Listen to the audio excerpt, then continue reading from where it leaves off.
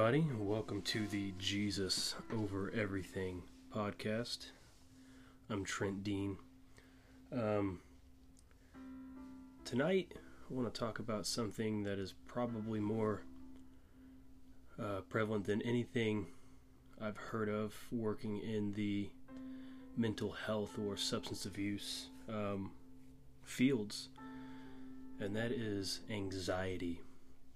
Whether that be social anxiety or clinical anxiety or just general anxiety disorder as it's called.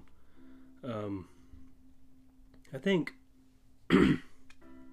scripture has a lot to say about anxiety.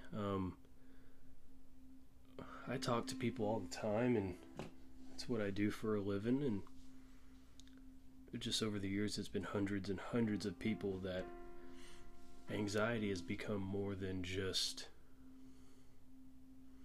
a momentary feeling. It's an all-encompassing event that just completely swallows up their life, and everything revolves around their anxiety. It prevents them from doing things. It prevents them from relationships. It makes healthy relationships not healthy anymore. I mean, it can be very, very destructive, and some of us take it as something really light, and for others it's just incapacitating. I don't know if I agree with how we talk about anxiety or what we think the causes are. A lot of people would argue that it's just not just, but has a lot to do with just brain chemistry and chemicals in the brain and things along that line. And just through talking to so many people and seeing all the things that are in common in terms with situations and all that, it really has a lot more to do with mindsets, focus, where your attention, where your heart is. And I think that's what we're going to discover here tonight. The passage I've picked to talk about this is in Matthew 6, specifically verses 19 through 34. We're probably only going to get to about verse 24 tonight, because I'm going to break this down as we go. So I'm just going to read 19 through 24 right now. And this is Jesus talking. This is still part of the Beatitudes. Verse 19 says, "Do not store up for yourselves treasures on earth where moth and rust destroy, and where thieves break in and steal, but store up for yourselves treasures in heaven where neither moth nor rust destroys, and where thieves do not break in and steal. For where your heart is, for where your treasure is, there your heart will be also. The eye is the lamp of the body. So then if your eye is clear, your whole body will be full of light. But if your eye is bad, your whole body will be full of darkness. If then the light that is in you is darkness, how great is the darkness? No one can serve two masters, for either he will hate the one and love the other, or he'll be devoted to one and despise the other. You cannot serve God and wealth, or mammon." So there's a lot. I don't even. It was really hard just to kind of figure out where to start with this, just because in these couple of verses there's just a lot. So I just want to go verse by verse, starting in verse 19 of Matthew 6, and just talk about this. This is what I see in Scripture. Verse 19 is, "Do not store up for yourselves treasure on earth where moth and rust destroy, and where thieves break in and steal." So that offers me a question. Where am I storing my treasure? What has my attention? Like, what's on my mind the most? Where's my focus? Where's my affection? Where's my time going? It says, do not, you can't, how do I word this?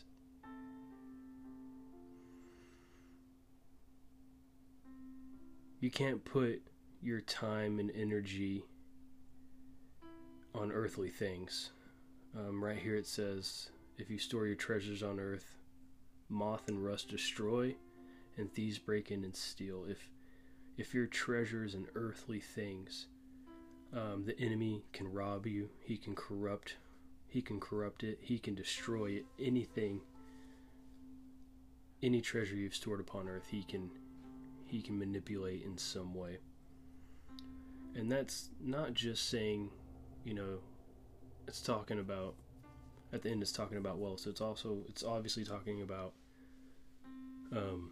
physical possessions, cars, houses, your bank account, just in things like that in general. But I think there's more to it.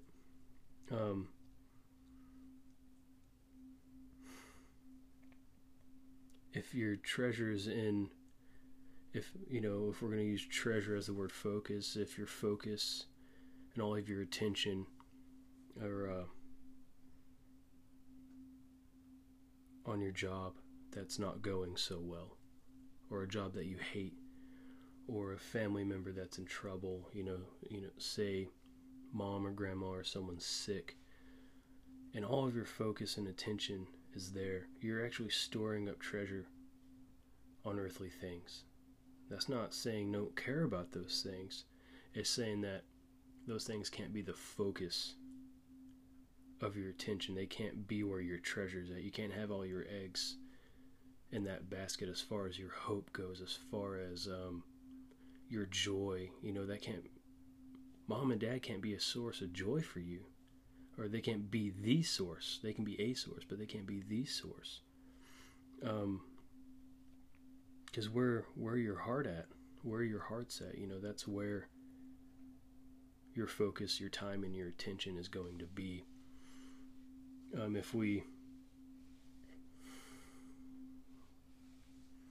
If we are focused on those things, what's wrong, what's going wrong, what could go wrong, then by default we're going to be anxious. Those things cause anxiety because it's rooted in worry. You can't have that. In verse 20, as we keep going, that's gonna open up some more. Verse 20, but store for yourselves treasures in heaven, where neither moth nor rust destroy, and where thieves do not break in and steal. Right? So we can't have all of our hope in earthly things. That's not where we're supposed to store our treasure, because it can be robbed from us, being taken. Since my wife passed, this phrase has been in my heart really strong and from the Lord. And he asked me, he goes, if you have hope in things that can be taken from you, do you have hope at all? And I thought about that for several days after he told it to me. And no, I don't think you can, because then you're worried that your hope will be lost all the time. Or you run the risk of the only things that give you joy and hope being taken from you. So he was telling me to store my treasure in heaven. You got to place your hope and your trust in God. You got to store your treasure in heaven. You got to store it in God. You have to store it in Jesus. That's where your time and your affection and your attention needs to be going. Colossians 3 and verses 1 and 2 says, therefore, if you have died with Christ, keep seeking the things above where Christ is, seating at the right hand of God. Set your mind on things above and not on things of the earth. I love this passage because it actually requires something of you. It's not just giving you a good idea, it's actually giving you something that you're responsible for. It's saying, set your mind. He's saying that's something you have to do. You have to set your mind on things above, not on things of the earth. That's why verse 19 tells you don't store your treasure in earthly things. Because moth and rust can destroy, and thieves can break in and steal. I'm talking about the enemy, talking about life in general. So you have to actually set your own mind on things above, where Christ is. You have to keep your focus just dead set on Jesus at all times. And it doesn't come easily. It comes through discipline. It comes through devotion. It comes through time spent, just like any other relationship does. You have to be purposeful in your pursuit of God. You have to come to Him. You have to set your mind on Him. You have to set your eyes on Him. You have to turn your heart towards Him. These are all things that you have to do. You are empowered to do so through the Holy Spirit. But the Holy Spirit is a gentleman. He's not going to force you. He's going to lead you to the water, but He's not going to force your head into the water and make you drink. He's going to bring you to the source, which is Himself, and offer you a drink freely, like He does with the lady at the well. He says, if you only knew what kind of water and who it was who asked you for a drink. Man. So you got to set your mind on things above. Let's keep going here. Verse 21. For where your treasure is, there your heart will be also. So He's revealing something to you. Where your focus, your time, and your attention, your money, where all of that's going is a good indicator of where your heart is, of where your treasure's at. What you're focused on most has your heart, and from your heart flow all the issues of life. We know Proverbs 4:23 says, keep your heart with all diligence. See, that's something you have to do. It says keep your heart. He doesn't say I'll keep your heart. He says you keep your heart with all diligence, because from it flow the issues of life. In the rehab, I tell people that they have less of a problem of substance, or with a substance, and more of a problem with the heart, because from the heart flow all the issues of life, because they soon discover in treatment that they're not using just because they so enjoy a substance. They're actually using because of a deeper issue, a deep-rooted issue most of the time. That's an issue of the heart, because that's where all our issues flow from. It's right here in Proverbs 4, written thousands of years ago by one of the wisest men that's ever lived, King Solomon. So you can't be surprised at your anxiety. You can't be surprised at your worry, at your disdain, at your lack of joy, and all these things. If your focus isn't on Jesus, if it's on you, you're going to be miserable, because you fail. He doesn't. That's why He wants your attention on Him. And then your life can go from having a focus of everything that's wrong to a focus of everything He did right. Everything He's done for you, who He is in you and who you are in Him. What He's done for the world, what He accomplished on the cross, the finished work. What He paid for you to have, what He paid to take from you. If your focus is on all those things, you're going to have a hard time not finding joy. Because it's such an incredible thing. It's such a freeing thing. It's something that completely and totally, radically restores you, redeems you, replenishes you. And if you let Him, Jesus actually replaces you. He says it's no longer I who live, but Christ who lives in me. Paul counted everything that he had as rubbish for the surpassing greatness of knowing Christ. Think about that. And this is a guy that took that belief to being tortured to death. Man. Verse 22. The eye is the lamp of the body. If then your eye is clear, your whole body will be full of light. The King James says if your eye be single, as in one focus. If your eye is clear, if you don't have anything clouding your judgment, anything clouding your vision, anything clouding your mind, if your eye be clear, if your eye be single, so just one focus upon Christ, setting your mind on things above and not on the things of the earth. He says your whole body will be full of light.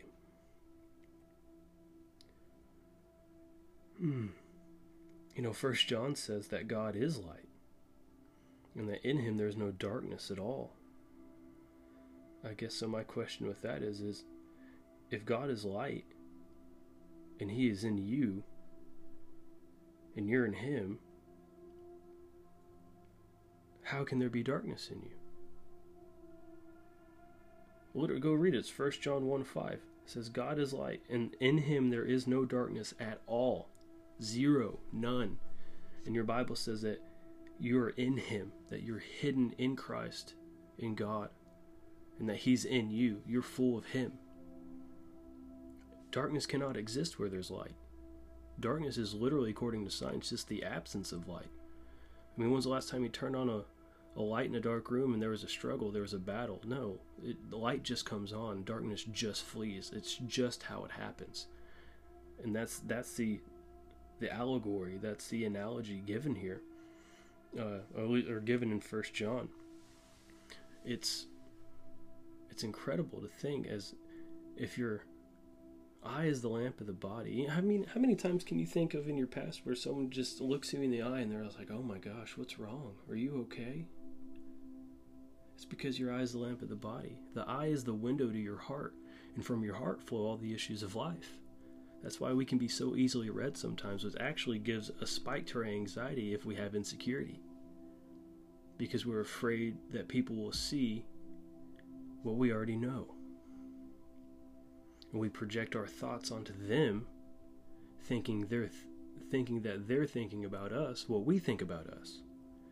When in reality, 90% of the people in the room don't even realize you're in the room, because they're too busy thinking the same things about themselves, and we all call it anxiety. And it's completely debilitating, and it's destroyed our ability just to be social. We can all get on Facebook or Twitter or anything like that and post something. It doesn't require anything of you. There is no sacrifice in that. I'll tell you a secret. All social interaction, in-person social interaction, requires sacrifice. It requires sacrifice because you're coming into a situation in order to give something. When you don't show up to give and you show up to receive something, you're already insecure in the first place because you showed up with need rather than abundance.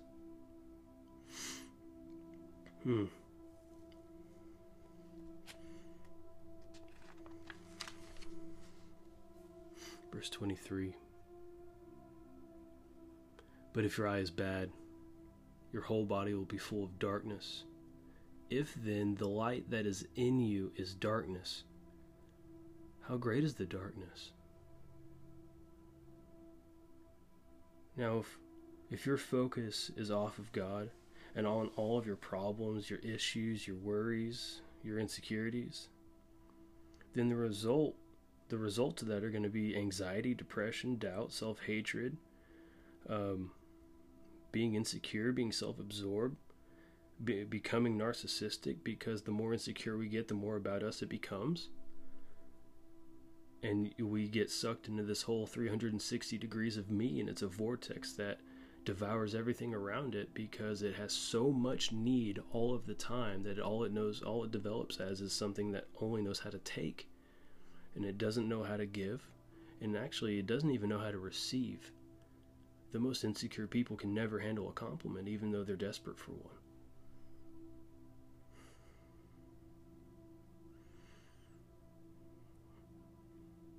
The results are anxiety, depression, doubt, self-hatred, and insecurity, because the thief comes in and steals, rust destroys, and the moth eats up all the truth that was set aside like a forgotten garment in the attic.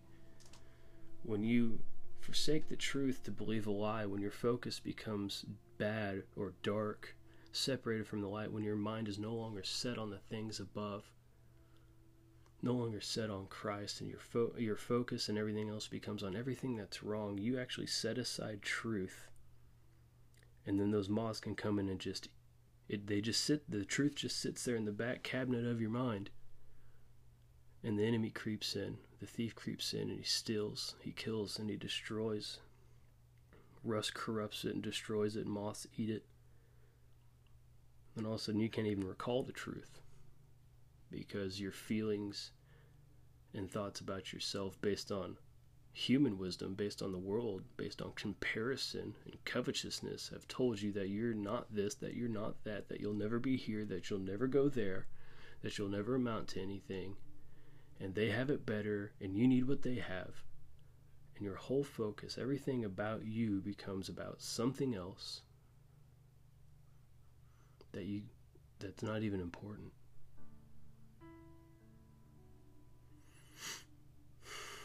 I want you to understand. The gospel sets you free from yourself, from being self-centered, from pride to humility. Humility is not thinking less of yourself, it's just thinking of yourself less. When you're so focused on Jesus, when you really see him for who he is, you can't get your focus off of him. It completely changes who you think you are because how you see yourself changes through how he sees you. Because all of a sudden you believe what he says over what they say because he's the one that made you, and the one that made you is the only one with the right to assign value to your life in the first place. So you can either decide to believe that what he says about you is true or what everyone else says about you is true. But until you know what he says about you, because he's right, you can read about him and find out about you because you're made in his image. And until you know who he is, you can never find yourself. I know Christians, they go and, especially when they come into rehab, they're on these they're here to find themselves. And I just look at them and say, bro, you cannot find yourself until you find Christ because you're hidden in Christ. You have no idea who you are until you know who he is. He reveals you in the way that you were meant to be revealed. You can see yourself the way you were meant to be seen by the way that he sees you. You get to set your mind on things above, on his thoughts about you. And his grace and his mercy and your faith in him all work together to transform you into the very image in which he's called you to be. But none of that will ever happen if you don't know the truth. You cannot set it aside and worry and focus on everything else. There is nothing more important in this world than truth. I'm not talking about facts. You can have an injury, that's a fact. But it's not according to the truth. That's a different talk for a different time. You know, you'll become what you have faith to be. I'll just leave it at that. Oh. Verse 24. No one can serve two masters, for either he will hate the one and love the other, or he will be devoted to one and despise the other.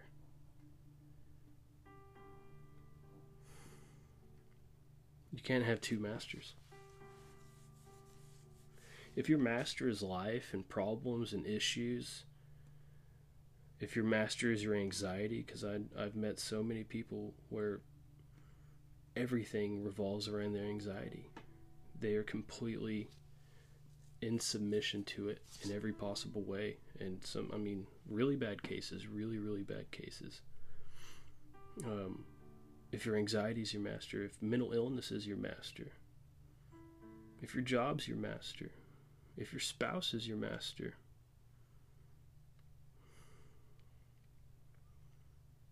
then everything you do will revolve around you and your problems. So much so that you become devoted to those things, even to the point to where you find yourself protecting them and even defending them. So many times I'm talking to people and I start to explain the gospel and I begin to talk about anxiety. I begin to talk about these things. And though they agree, they actually begin to defend who they are because of what anxiety's made them. And they're literally denying the truth about them, saying that anxiety is what's true about them and not the Word of God that's true about them. And if you're not a Christian, you're not going to agree. And I'd just like to tell you right now, you're wrong. And you can be mad about that statement. It's your privilege. You know, it's your privilege to not believe the Word of God. It's also your privilege to go to hell. Whoops. God doesn't come down and make you have faith, because it wouldn't be faith at all. It's your privilege to deny him, just like it's your privilege to accept him and believe him and have faith in him. It's your privilege. There's not a greater honor in this world than to know Jesus. Than to be able to read this world that people all around the world are being murdered just for having in their possession. I have 1, 2, 3, 4, 5, 6 different translations right here in front of me.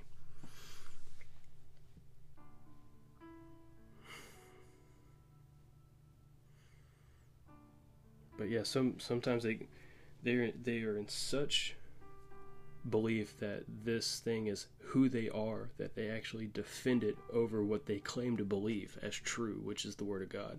And I'm talking about Christians, and I'm talking to Christians, people that believe that the Word of God is the highest authority on the planet, that nothing supersedes it, that Jesus is right until it comes to their anxiety. They begin to defend it and say, well, you know, it's because of this, it's because of that, and all the excuses start to come out. It's because you can't serve two masters. You have to decide what's true. You have to decide where you'll let faith take you, because it'll take you as far as you want it to. Because grace works through faith, and grace is the transformative power of God and the unmerited favor of God. So faith, or grace, actually transforms you into what you have faith to be. But you can't have faith to be anything if you don't know what the truth is. You can't find yourself becoming a new you if you don't know who the new you is.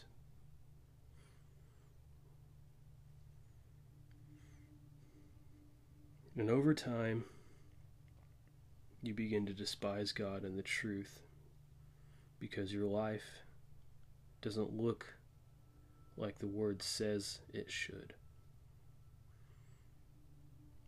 And become a slave to your new master. We call it mental illness. It's actually twisted thinking. It's actually lies and deception. I'm even convinced that not all of it's even the devil. I think a lot of times it's just where we've chosen to put our focus, what we've chosen to believe. And every time you listen to your new master, everything you do revolves around protecting and defending what it is you serve. I know some people that probably have more of a drinking problem than they would admit. And every time it comes up, they defend their position.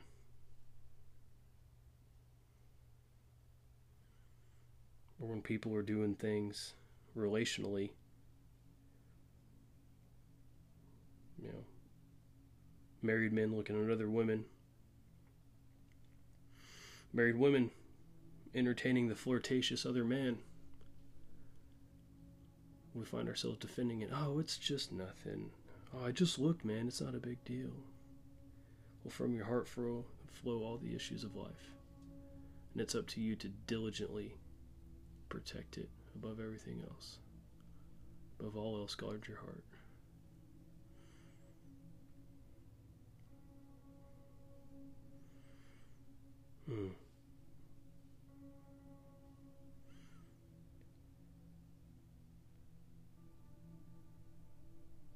But if God is your master, then everything you do is to serve him, is to protect your heart and guard your heart according to who he says you are, according to what he says is true about you, who it is you should be according to what he's done, the price he paid, the inheritance he's given you. That, you know, it's hard to walk in power if you don't believe Acts 2, where he says, not many days from now you shall be endued with power from on high. A lot of Christian circles don't believe that happens today. But it's there in the book. And he said we can have it. If there's no power from on high, then you shouldn't even expect change in your life. It's just a ridiculous thought according to doctrine and theology. But, it is what it is, I guess. You have to decide what you want to believe. You don't have to take my word for anything. And in fact, I'd recommend that you don't. I'd recommend that you open the book and find out for yourself. And if you come and prove me wrong, I'll sit and I'll listen to you. And I'll look it over with you. And if you're right, I'll tell you you're right. I got no problem with that. I'm after truth. And I'm after for you to be set free in your mind where the battle takes place. Most of anxiety, if not all of anxiety, comes from insecurity. Either about yourself, about God. You're going to be nervous every time it comes to pay bills if finances are your master. It's going to make you anxious. That's what it goes on to say, starting in verse 25. It says, "For this reason I say to you, do not be worried about your life,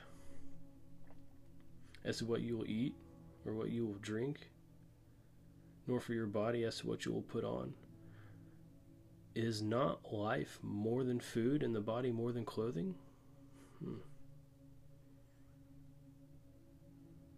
All this comes to a head, and we'll talk about this next time, but all of it comes to head in Matthew 6:33. It says, "But seek first the kingdom of God and his righteousness, and all these things will be added to you." And he says in verse 34, "So do not worry about tomorrow, for tomorrow will care for itself. Each day has enough trouble of its own." Seek first his kingdom. It sounds like somewhere you should be storing your treasure. It sounds like we read, what Colossians says, that you set your mind on things above.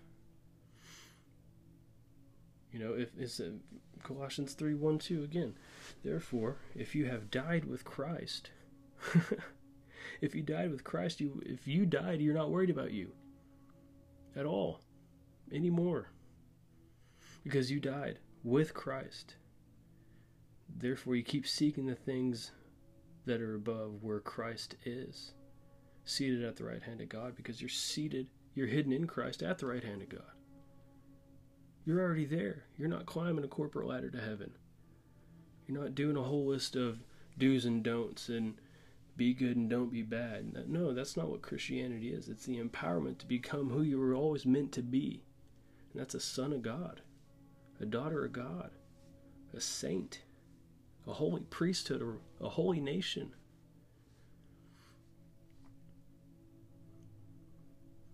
We have given so much time to ridiculous notions, so much attention to what could be wrong with us, rather than focusing on what's been made right with us through the ultimate loving sacrifice of a good Father who took upon himself his own wrath to set his own children free because they couldn't make it on their own.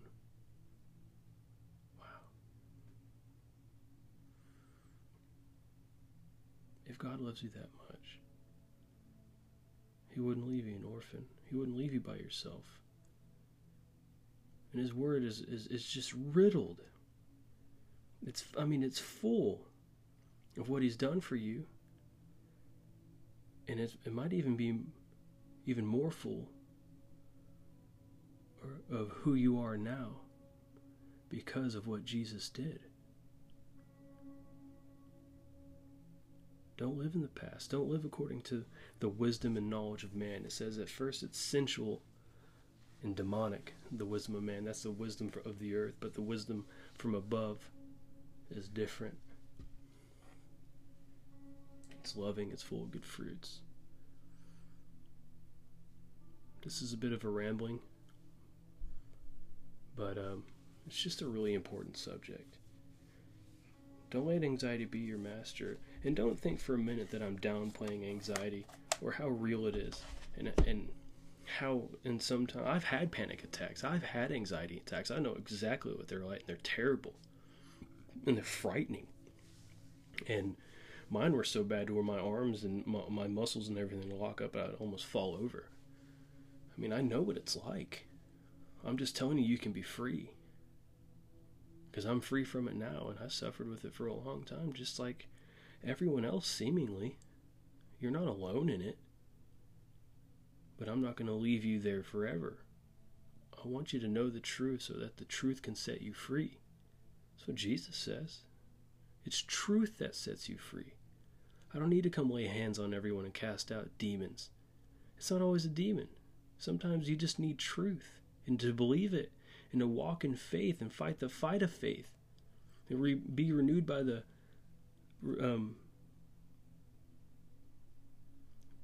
to not be conformed to the world, but to be renewed in your mind by the transforming of your mind. Your mind's your mind, your will, and your emotions. That's Romans 12:2. Don't sell yourself short on this. What does God say? That's what you need to believe. And you need to chase it before it becomes your reality, because that's what faith is. It's Hebrews 11:1. It's the substance of things hoped for and the evidence of things not yet seen. You see it in the Word and you don't experience it in your life yet. That means you keep chasing it until it's your reality. That's how we grow in God. We believe Him when we run after this thing. We guard our heart against everything else that's not the truth of His Word. That's not of His Spirit, of His wisdom.